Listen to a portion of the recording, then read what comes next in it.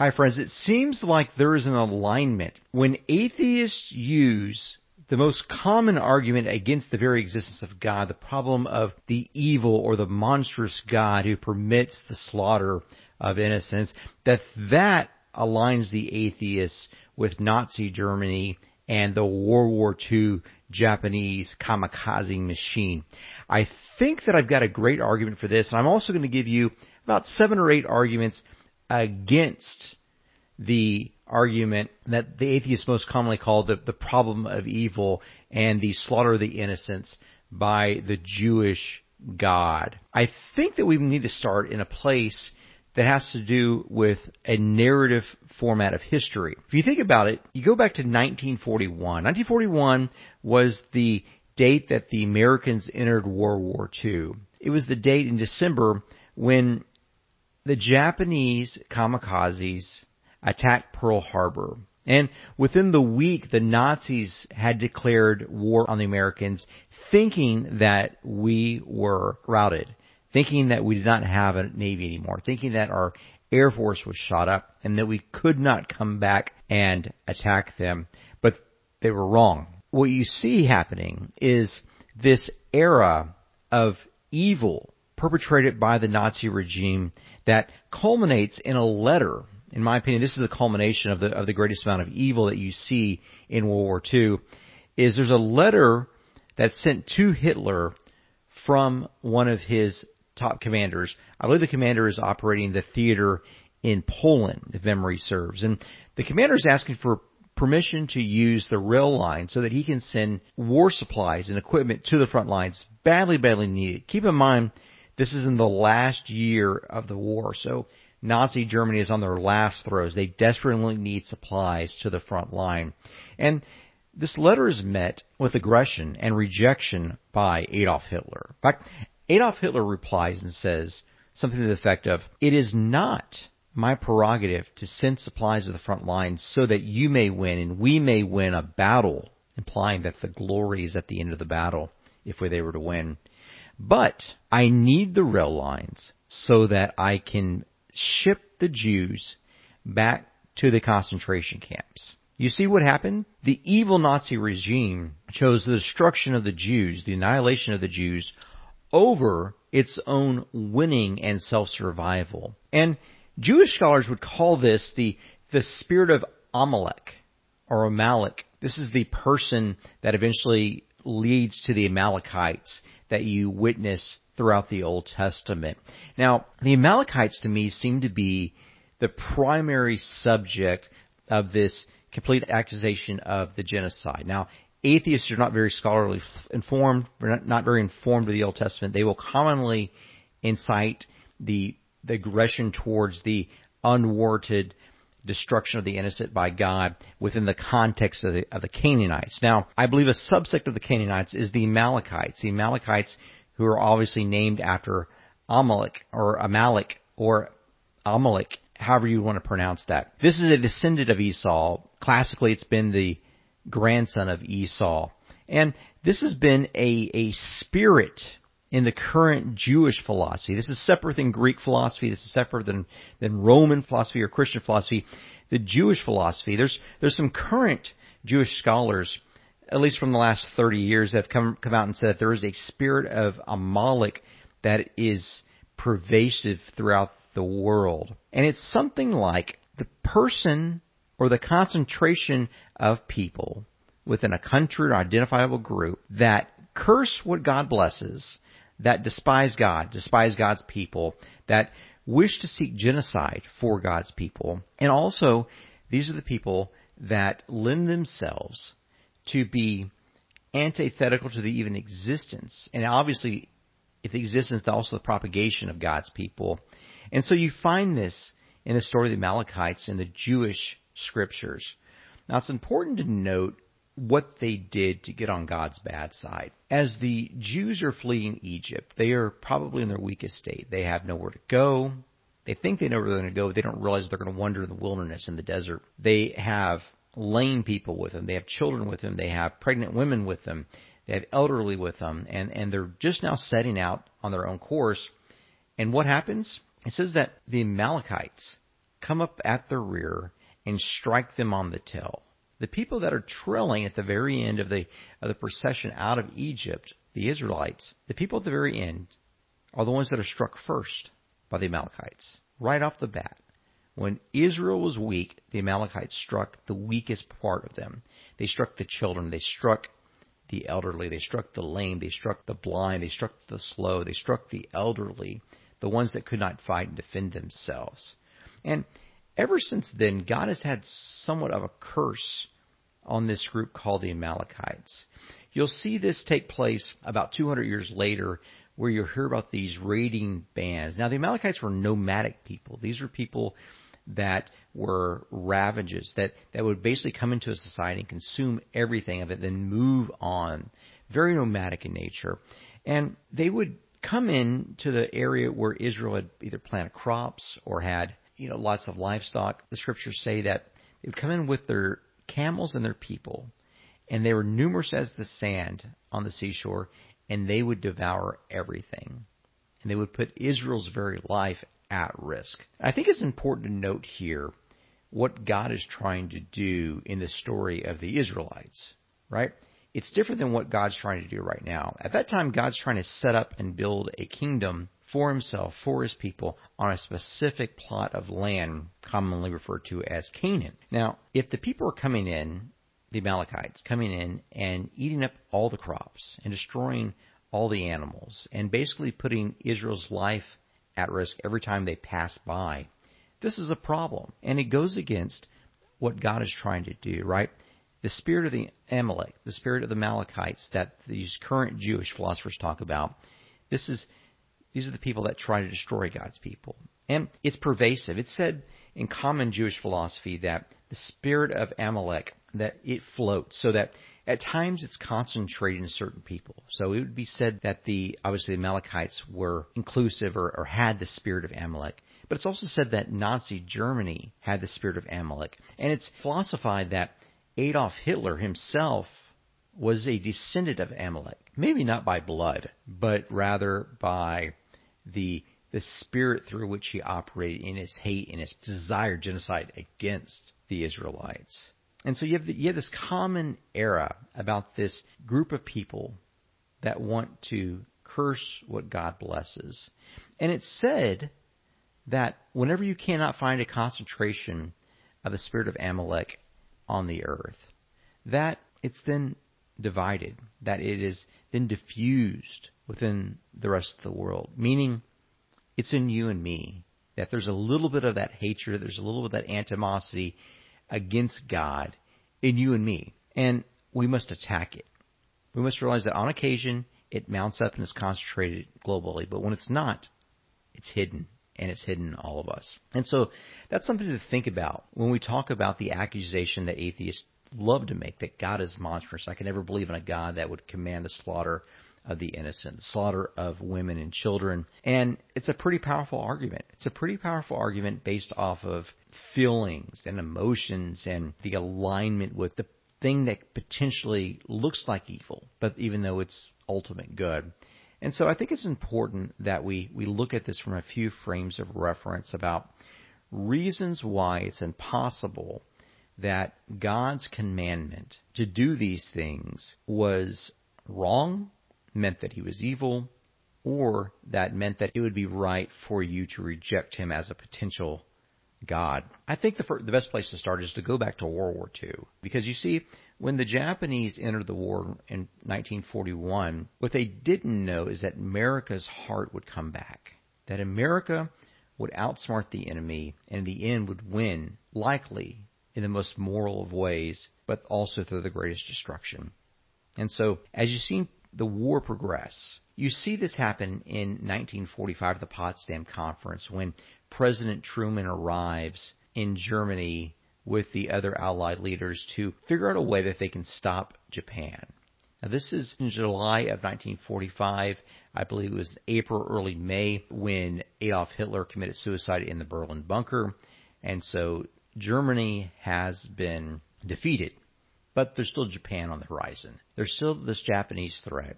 And how do they overcome it? Well, Truman arrives at the Potsdam Conference, and that very night he receives a cable that a secret project that the American government had been working on that had not told anyone about, that project was successful. And the project was the $2 billion experiment to see if they could harness the power of nuclear into weapons. And the note just said, Mr. President, the test was successful. And so President Truman's Potsdam Conference changed the threat against Japan. He did not up the threat.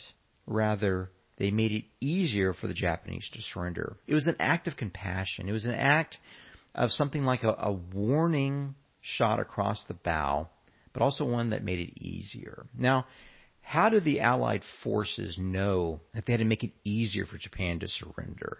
Well, they had cracked the Japanese code. There were wires and cables sent across the diplomatic fronts and also the war fronts that the Allied forces had cracked, and they understood what Japan was saying. And the reason they found out that Japan would not surrender under the first ultimatum, the first ultimatum being that the Allied forces are demanding a full and complete surrender of the entirety of Japan, the reason they could not accept that was because of the emperor. You see, in Japanese culture at that time, the emperor was godlike, and it would be a refutation of the deific status of the Japanese emperor if he were to have to surrender, that if he were to have to reduce himself, bow himself down to the authority of the Americans. And so they could not surrender, and so they had to reject the surrender. Now, knowing this, the Americans and the Allied forces decided that they would amend and make a second ultimatum.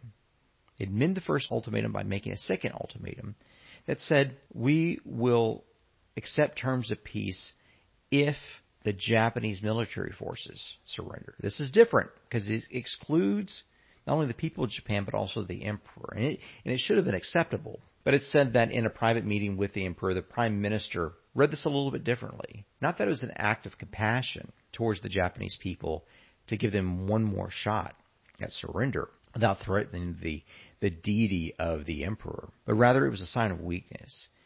The prime minister argued in front of the emperor that it was a sign of weakness, that there must be something that the Allied forces know, that their defeat is imminent, and so they must double down. And so the Japanese rejected the ultimatum. Now, it's important to understand the fighting philosophy of the Japanese at this time, that these are the people that used suicide dive bombers, young people, very inexperienced, that are taught to fly into ships and American assets and Allied assets to create destruction through their own sacrifice of their own lives.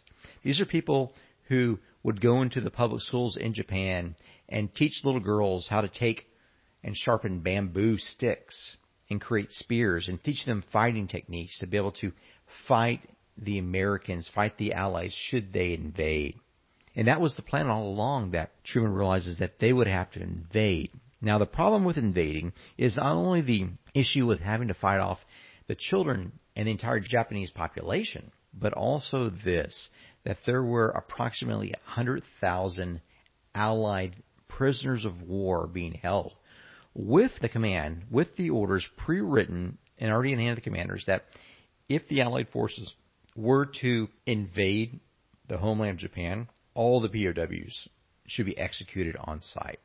And so an invasion of Japan was seen by the Allied forces to mean an immediate death of the 100,000 POWs. Now, that may sound like a very, very large number, and it is a large number, but it's also important to think about what had happened so far during the war. That the war had cost somewhere between 55 and 60 million lives, the majority of which were civilians, likely in the great European cities that had been firebombed for the past nearly decade. It's also important to think about the troops that had been lost and the Jews that had been slaughtered.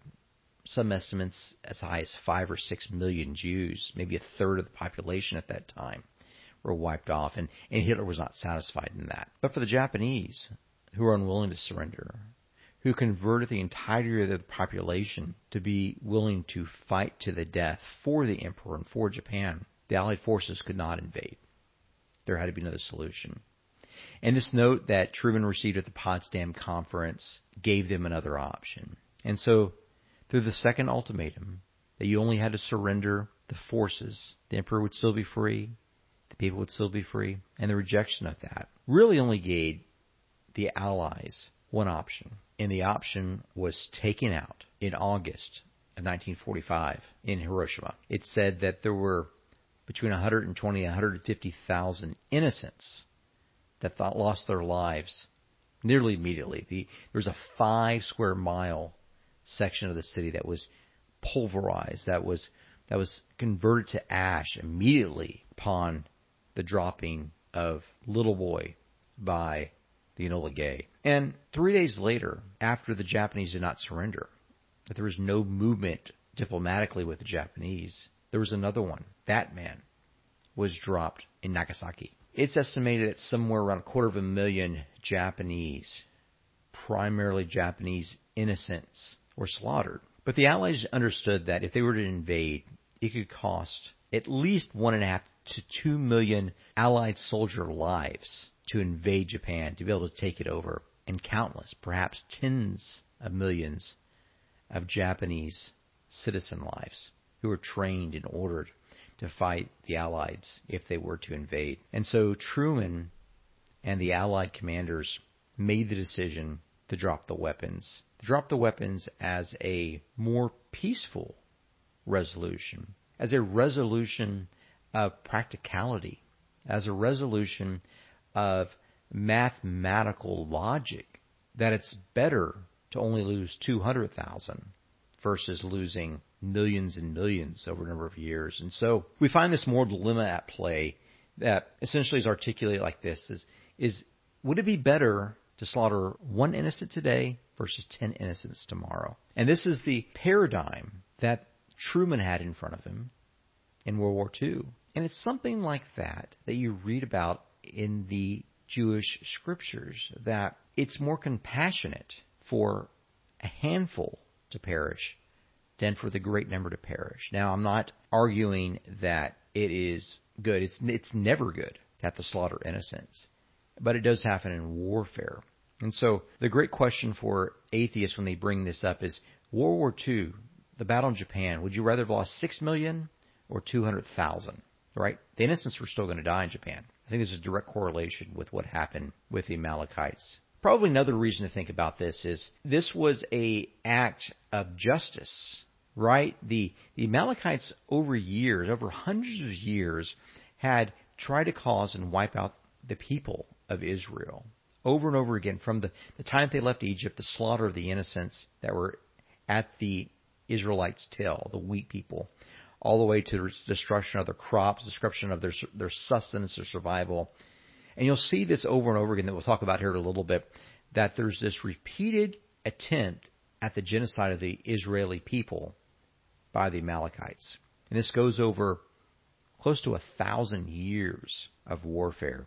And so it is important to realize that some people can never be saved. And it may look like this. It may look like the reasoning behind the Amalekites' destruction is also similar to the reasoning behind God's desire for the Canaanites to be destroyed. Not only that they are occupying the land that he has promised to the Israelites through Abraham and Isaac and Jacob, but also this, that maybe they're unsavable, that they're too far gone. In fact, it's said that the Canaanites were too far gone, that God was somehow waiting for the fulfillment of evil to reach its pinnacle over the 400 years that Israel was in Egypt. Maybe this was a people that could not be salvaged. Now, the name Amalek sounds a little bit like the ancient god of the Canaanites, of other people groups in that area, Moloch. Now, if you understand who Moloch is the god that they would build out of metal. They build out of bronze or some other derivative metal that could withstand a high amount of heat. And it would be built hollow. It was built hollow so that a fire could be built inside of it. Well, why would you build a fire inside? Wouldn't the god want to see the actual sacrifice? Well, the reason why you build the fire inside the hollow god Moloch is that his hands are like this. And people that are from these perverse societies would bring their infants and lay them in the arms of Moloch. And as the babies were there in this heated arms, the egregiousness of this is hidden in part by the playing of drums, supposedly to worship Moloch by a group of drummers that are off to the side. But classically, it's been known that the drummers played to cover up the screams and to cover up the sizzling of the infant's skin as it lay perishing before the perverted parents, the evil parents that sacrificed it. And so this is the type of society that the Israelites are dealing with, that all the way down to the infants, they are cursing these people. It's helpful also to think about the context of who God is, right? If you're looking at this, at the slaughter of innocents from the perspective of the temporal humanity, you would look at life begins at birth and ends at death.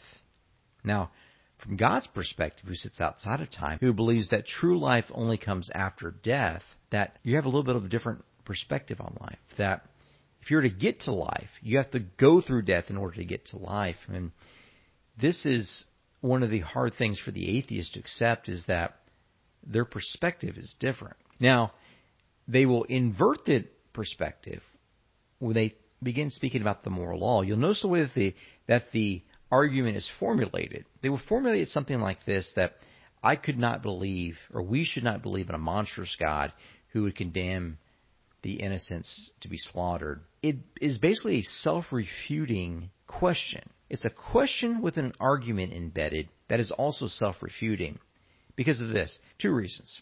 The first thing is it implies a moral law which we should all be governed by. In fact, not only we should be governed by it, but also the atheist is saying that God should be governed by this moral law, that he should be ruled by this moral law, which inverts the position of God with the moral law. You see, only the higher can judge the lower. Nothing lower can judge the higher. And so, if the moral law is something that's natural, that is built in because of evolution or biology, well, how could that judge a theoretical God in the atheist case?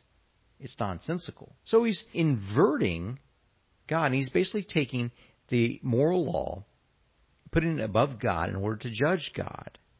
But what he's done here is he's basically said that the God that you're defining as God is all-powerful, omniscient, omnipresent, is not really God, but there's a God above him, right? If anything is above God, the moral law in this case, that is God. And the atheist is saying that there's a God, just the God is the moral law, by the very articulation of the assertion within the question. The second reason is a little bit even more striking. It's that there's some common argument that we've had, that there's this common agreement among all of us to something which we've never discussed. That there's this common agreement that justice and the slaughter of the innocents, obviously the slaughter of innocents is not just if we were to do it. That the commonality is that we've all agreed at some point in the past that it's wrong to do this. And we've already agreed and consented that it's wrong to be unfair, that it's wrong to be unjust. And I think Lewis would put it this way, that it's very common when you see two children playing in school that if they're sharing their apple, one of them gets a piece of apple to the other and the other one has an orange, you automatically hear these children, without being taught it, give me a slice of your orange, I've given you a slice of my apple. It's not fair. And if he doesn't, he'll come up with the argument that it's not fair.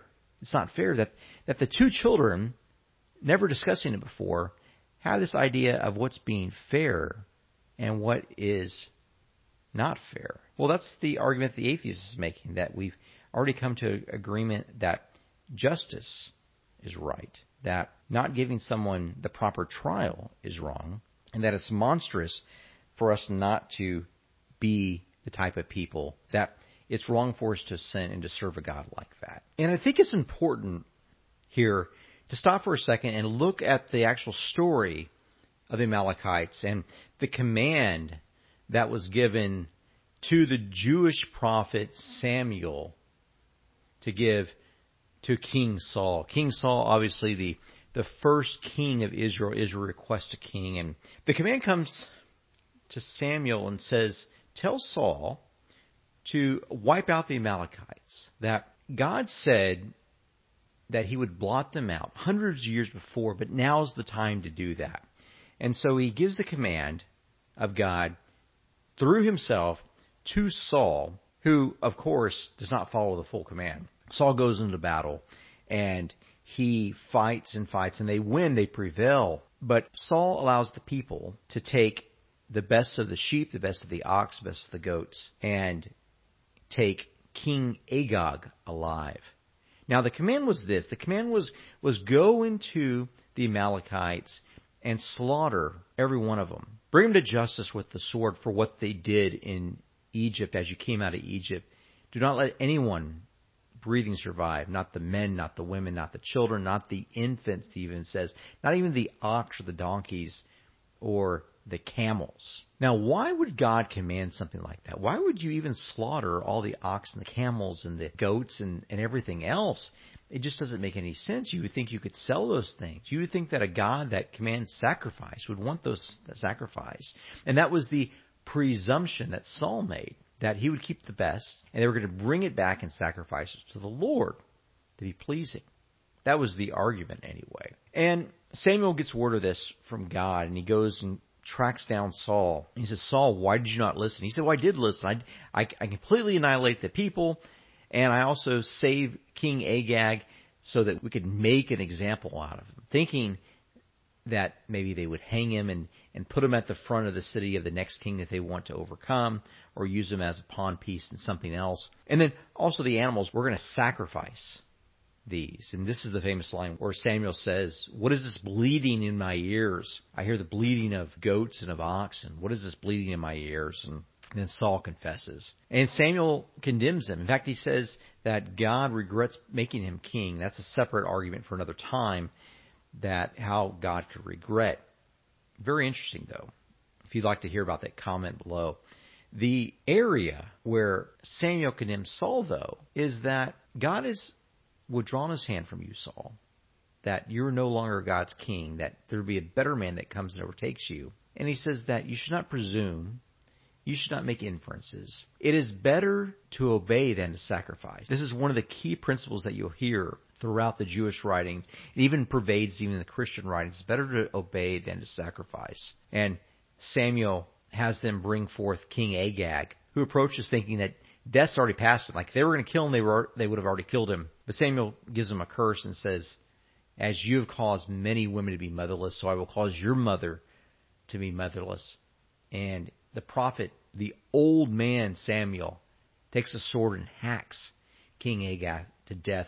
It says, before the Lord. I would take this to mean something like as a sacrifice. Now, what is the inference of obeying and sacrificing? I think this is important to note that you cannot obey without sacrificing, because whenever you obey, your obedience requires the sacrifice of the alternatives. The alternative if you were to keep something. The alternative if you were to go in that original direction. The alternative that if you were to do the thing that you want to do and save the thing that you sacrifice.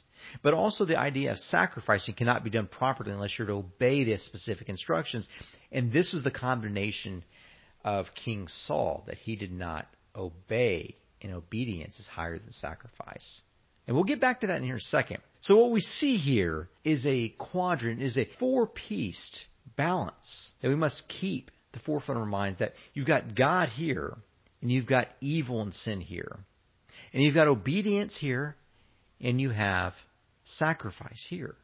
That they must all be done and all be addressed at certain times in certain ways, but they're also interrelated somehow. And so as we get back into this conversation, we've already spoken about the World War II, the use of nuclear weapons as a prevention of the slaughter of millions, sacrificing a few in order to save millions. We've talked about this idea of the accusation of the atheist that God commands this slaughter of innocents, that how can I believe in this? How could we believe in a God that does this?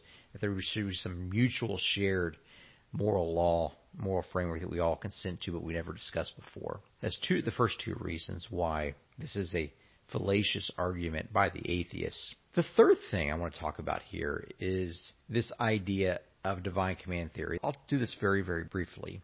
The divine command theory says that if God commands it, it must be good, that you have to do it. In classical theology, it might come across as something like this, that you always must obey the command of a revealed God. That if God reveals himself, you must obey the command, because there's no gap for faith.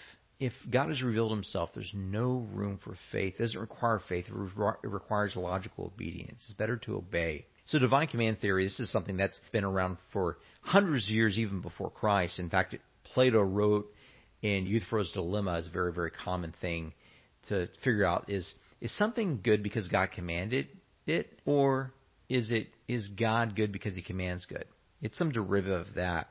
And there's a third option here, that God is good. Not that God acts good, but that God is goodness itself. The very definition of good is God. And we find this within the theology of who God is. That's the third argument, the divine command theory. I don't have a list in front of me. I'm just going off the top of my head, is what seems evident to counteract the atheist accusation of the torturous or the murderous God. I think it was back in the 15th century in Florence. My wife and I, we traveled to Florence a few weeks ago, got to see all the great sights. Amazing, amazing city. Just a culture that is unrivaled even still. And part of the reason why the Florentine culture is unrivaled is because there's been that history of culture, that history of growth, a history of thinking and art and literature. It began with Galileo and involved Dante and the creation and the formation of the Italian language as we know it in its writings, preeminently the Divine Comedy, where Dante forces, through sheer will, the use of the Florentine version of Italian to become the broadly accepted Italian. And then about 200 years later,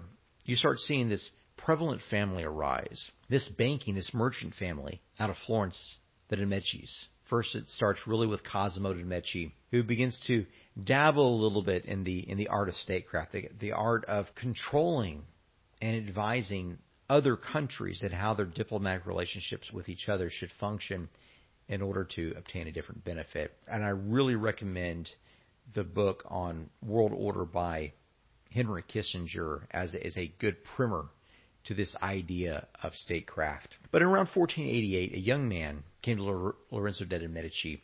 And you have to understand something about Lorenzo. Lorenzo attracted young men, young gifted men. You had people like Michelangelo around him. He had people like Leonardo da Vinci around him, that he actually took them in and gave them funding and helped them build the artwork that you see today throughout Rome, throughout Florence, throughout Tuscany, throughout the very world. The greatest art that humanity's ever known has come because of a banker who was also involved in statecraft. And a young Florentine in 1488 approaches Lorenzo de' Medici with the gift of a book that he had penned for de' Medici.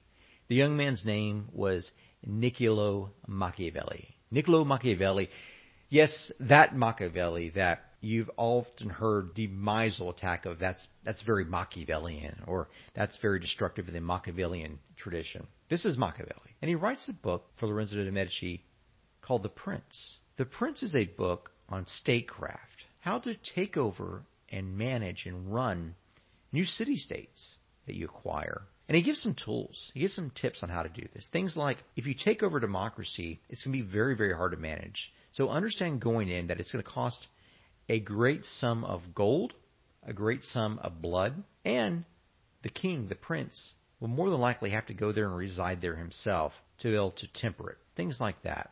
Or things like, if you were to overcome a democracy, it's much more difficult to overcome a democracy than it is a place where they were run by tyrants. That if you overcome a place run by tyrants, you must manage them like a tyrant. But there's one overpowering recommendation that Niccolo Machiavelli has for Lorenzo de' Medici. And that's when you take over a free people, when you take over a princedom. Remember, a princedom and a kingdom are very similar. A princedom is run by a prince. That you can't just expel the prince and his family. No, that would not be good. Because if you were to expel them, you would have to be worried about them. And when you're worried about them, you have to be thinking about them and burn energy on them. And you also create a counterparty that you have to negotiate against. No, it's better to destroy the prince. In fact, not only to destroy the prince, Machiavelli says, but also the entire family, the harem, the wives, the children, the grandchildren, the nephews, the nieces, the bastard children, the natural children. Machiavelli says that the wise ruler who comes in to take over will just get it out of the way. We'll just destroy them all. Because not only do you have to worry about them if they're still alive, even if they're exiled, but you also have to negotiate against them. That you get less out of negotiations because you've got a counterparty. Well, what if you didn't have a counterparty? What if you didn't have to negotiate with anyone because you had complete and utter supreme power? You would do better in the negotiations because there would not be a counterparty. And also, if you ever did anything wrong, the people would not have someone that would be clear ascendant to the throne like they would have if they had the prior prince. And so it's just a matter of sheer practicality in Machiavelli's assessment that if you're going to come and create a nation, to create a state, that you would destroy the predecessors of that state. You would eliminate all the potential threats to your ruling. And so here we have an argument that God's divine command could be seen as just practical. Now, I don't know that it's proper to argue within the divine authority of God that God is practical.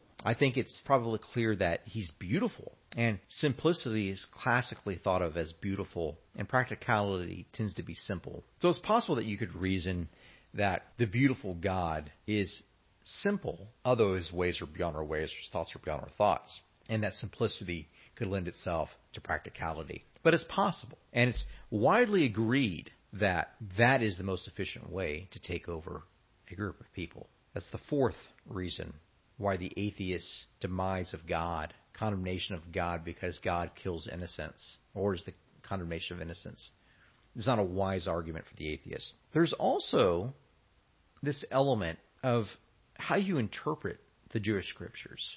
How you interpret the Jewish scriptures. In fact, the argument of the atheists, again, this is the primary argument of the atheists, that God is monstrous, that I cannot believe in a God who would command the slaughter of innocents. That this has been around since the first century and the second century. In fact, there was a church father, I consider him a father, many do not, Origen of Alexandria. He was an Alexandrian Jew. He was a hybrid of Jewish and Greek thought that argued from the Greek standpoint that dealt with this. Now, Origen was a type of person that was a little bit unique. He was ascetic. He did not own a pair of shoes. He didn't own a bed. In fact, this guy was so out there that even along with Tertullian, these are the only two major church fathers who were not admitted to the Catholic Church as saints, because he was just so far out there. Example, I believe it's Matthew 19:12, where there's some talk about eunuchs, and Origen reads into this that it's potentially good or called for him to become a eunuch, and so he self-emasculates. Now, that's way out there. That is really an odd bird that would do something like that. We can all agree. Not a pleasant thing at all. But he did have some wisdom about him. In fact, he created a translation of Scripture that was something modern times, 6,500 pages long. 6,500 pages long. I think it's rumored it took him 20 years to write that. But he had a thesis. He had a thesis that the entirety of Scripture should be read by the last book of Scripture. The entirety of Scripture should be read by the last book of Scripture. Now, this is someone writing, I think he was born in 186 A.D., so 150 years after the death and resurrection of Christ, writing about the book of Revelation. So anyone that says that everything in the Scriptures was recently concocted, it's all a lie, well, you've got someone outside of Scripture verifying, articulating, and writing translations of Scripture as recently as 150 after Christ. And he says that all Scripture should be understood through the last book of Scripture. Now, what happens in Revelation? It's some insane stuff in Revelation, just to be frank, what John writes about. But he's writing metaphorically and allegorically. He's not writing a literal history or a literal prophecy of what's going to happen, although it is a prophecy. He says this, and this is an example of Revelation chapter 5 about how to interpret Scripture, that at the end of the world, there will be a call for the Lion of Judah, the great Savior of the Israeli people, to come forth, the great Lion of science and triumph, to come forth. And as they wait for him, they don't see a lion come forth. They see a lamb. And even worse than that, they see a lamb that's been slaughtered. Now, you're expecting a lion, a powerful lion, but you see a lamb who's already basically dead come forward. Two dramatic things. They call for a lion, but they get a dead lamb, a slaughtered lamb. And the slaughtered lamb comes forward because they need someone who's able to open this scroll, the scroll that is sealed with 7 seals. The scroll obviously is representative of Scripture, of some sort of written form. And Origen believes that this is Scripture. There's 7 seals, and no one else can open these seals. But yet, this slaughtered lamb comes forward, and he opens the first seal and the second seal, and he begins to read and tell of what's available, of what's coming. Finally, he opens all 7 seals. And Origen would say something like this, that in order to interpret what's written in Scripture, just like the scrolls, that you must understand Scripture through the perspective and allow the slain Lamb of God to be the lens through which you read the entirety of Scripture. And Origen says that every verse in the Bible, every word in the Bible, can be interpreted 3 ways: literally, figuratively, allegorically, and third, morally. Literally, figuratively, allegorically, and morally. And this puts us in a very, very interesting spot in that how do we read the difficult passages? And so let me give you an interpretation of the story of Samuel and Saul and the demise of the children in Origen's perspective, from the perspective of Revelation chapter 5 of the slain lamb. I think this would be helpful. And so the interpretation of the 1 Samuel 15 passage, the command to slaughter the innocent, in Origen's perspective, would essentially take a look at the 2 main characters of the Old Testament and the New Testament. The New Testament, obviously, the main character in the New Testament is Jesus. And potentially the main character of the Israelites after they've entered the Promised Land is Joshua. Joshua, whose name is very, very similar and very, very equivalent to Jesus, is this messianic figure, this salvific figure that brings salvation to his people, that leads the people, that creates a people, creates the nation of Israel, just like Christ creates his people out of the church or into the church. And as Christ leads his people towards heaven, towards their home, so too Joshua brings his people together and leads them towards their new home, Canaan. And as the New Testament people, led by Jesus, have to do battle with their enemies, the enemies of sin, the enemies of evil, although they're already overcome because God has said that they're overcome, so too do the people of Israel, as they've already headed towards their promised land, have to do battle against their enemies. And when God gives a command to utterly destroy the men, the women, the children, the infants, the ox and the goat, and the camels in 1 Samuel 15, it means something. And think about this hierarchically. Saul kept King Agag alive. Think about it as a pyramid. King Agag at the top. The next valued would be the men and the women and the children and the infants. And at the bottom would be these animals, the oxen, the donkeys, the sheep, and the camels. Why the camels? Why these specific animals? If you go back and you read, you'll find that the first 3 animals, except for the camels, were those which the Amalekites used and took from the Israelites. And it said that the Amalekites and their camels were as numerous as the sand on the sea, that it was the Amalekites and their camels that ate up all the grain of the Israelites. That's one reason why the camels had to be destroyed. But also remembering God that sits outside time, that looks at all the timelines simultaneously, he knows that in approximately 13 chapters, when David is living in Ziklag, that the Amalekites, who were never destroyed, we come to find out that Saul did not destroy all of them. The Amalekites come back, hundreds of them, maybe thousands of them, and raid Ziklag while David and the troops are off to join the Philistines in a war. And when David returns, the women and the children have been taken by the Amalekites. And David and the military fighting men mount back up and go out to find. And they do. They save the women and the children, and they kill everyone except there are 400 young Amalekite men who get away. And how do they get away? They get away on camels. You see, not only did Saul not kill all the men and the women and the children or the king, he didn't even kill all the camels. You see, if there had been just young men and women left alive and they didn't have any camels, they would not have been able to escape. They would have been able to conduct the raids at Ziklag. They would not have been able to escape. If they left just the camels alive and killed all the people, there would be no people to commit the atrocity of Ziklag. And so you see the perpetual evil of the Amalekites go for all generations. That's not only the survival of the men and the women and the children, but also the camels and the animals. They were all saved instead of being destroyed. And even the king. What happened to the king? Well, it says that Samuel hacked him to death before the Lord, but then we have a problem. I think it's something like 300 years later, the book of Esther is written. And King Xerxes' right-hand man is a man by the name of Haman, the Agite, meaning one of King Agag, which is I think it's the hereditary name of the king of the Amalekites. that there's a descendant of one of the kings who's been kept alive, that then becomes the right hand of King Xerxes, who then deceives King Xerxes to issue a decree that all of the Israelites should be wiped off the face of the earth. This is 300 years later. And the Amalekites are never wiped out until something like First Chronicles. And so you have nearly 1,000 years of Amalekite destruction because it's not addressed. And so as we interpret this through the eyes of Origen, through a New Testament lens, we look at this and we see that the evil and the sins through which we were called to fight against, that those can perpetuate generation to generation. They can last. And it's up to each generation to destroy it. Not just to destroy the sin, but as Bishop Robert Barron says, to destroy the sin all the way down. To send it all the way from the king to the people to the animals. Throughout the entirety of the hierarchy that was commanded in 1 Samuel 15. That the people that lead to the sin that can infect the people of Israel are also the equivalents of the sins and the pre-sins, the things that entice us, that would keep us out of living in heaven.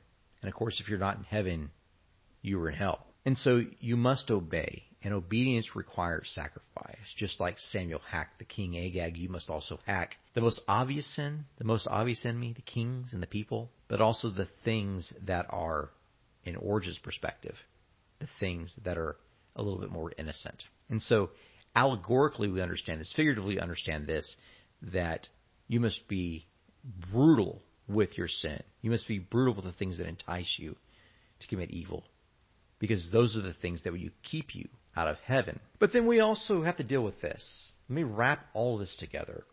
Remember I said that we're dealing with 4 different problems simultaneously. The problem of how do we interact with God and evil and sin, and obedience, obeying and sacrifice. How do we interpret our proper perspective of all 4 things, and how do we address all 4 things? I would submit for your consideration the answer is in Philippians chapter 2, that it said that when God became man, he humbled himself and took on the very nature of man, and became obedient to death, obedience to death, sacrifice, on a cross. God became obedient to death, sacrifice, on a cross. The one on crosses is cursed. Cursed is the man who's hung on a tree. It's said proverbially in Jewish tradition. So we have the existence of all 4 things in the same verse in Philippians chapter 2. He humbled himself. Christ humbled himself and became obedient to death, even death on a cross. Therefore God exalted him, gave him the name that is above every name, that the name of Jesus, every knee shall bow in heaven and earth and under the earth, and every tongue shall confess that Jesus Christ is Lord, to the glory of God the Father. You see, he turns the glory back up to God. But what does that mean for us? That just seems like to be some sort of esoteric theological statement that aligns the words that we use. And also, as Origen said, if we have to interpret all the Scripture, not only literally, but also figuratively and allegorically, and also morally, how do we do this? Because we only talked about the slaughter of the infants and the children and the innocent and the animals and the kings and obedience and disobeying and sacrifice. We've talked about all these things, but how do we find a unifying theory through which we can understand all of these? I would submit for your consideration that we must go back to the theology of who God is. He's not only omnipotent and omniscient, he is timeless. He is all-loving. He's maximal loving. He's maximal good. He is good. And so as we look into this, we also see that, I think it's Jordan Peterson that talks about the idea that God always tells the maximal story. That's a very, very interesting thing to talk about for someone like me that likes to think about these things narratively, not instead of logically. And so I would put forth this, and this is how I'm going to summarize everything. If you remember one thing, remember this, that God is the greatest love. And this, the greatest love is when the greatest person makes the greatest sacrifice in order to give the greatest gift to the least deserving. Let me repeat that one more time. You and I are the least deserving. The greatest love is when the greatest person makes the greatest sacrifice in order to give the greatest gift to the least deserving. You see, in one person, we find the culmination, the convergence, not only God and evil, but also obedience and sacrifice. They converge not only unidimensionally, but also across logic, literally, figuratively, allegorically, as well as morally. And so here are the 8 reasons why the atheist is incorrect in asserting that God is immoral for condemning some to death. Hope this helps. Stay tuned for a couple of other recommended videos up here in the corner. And please like, subscribe. Thank you so much for paying attention. Have a great one.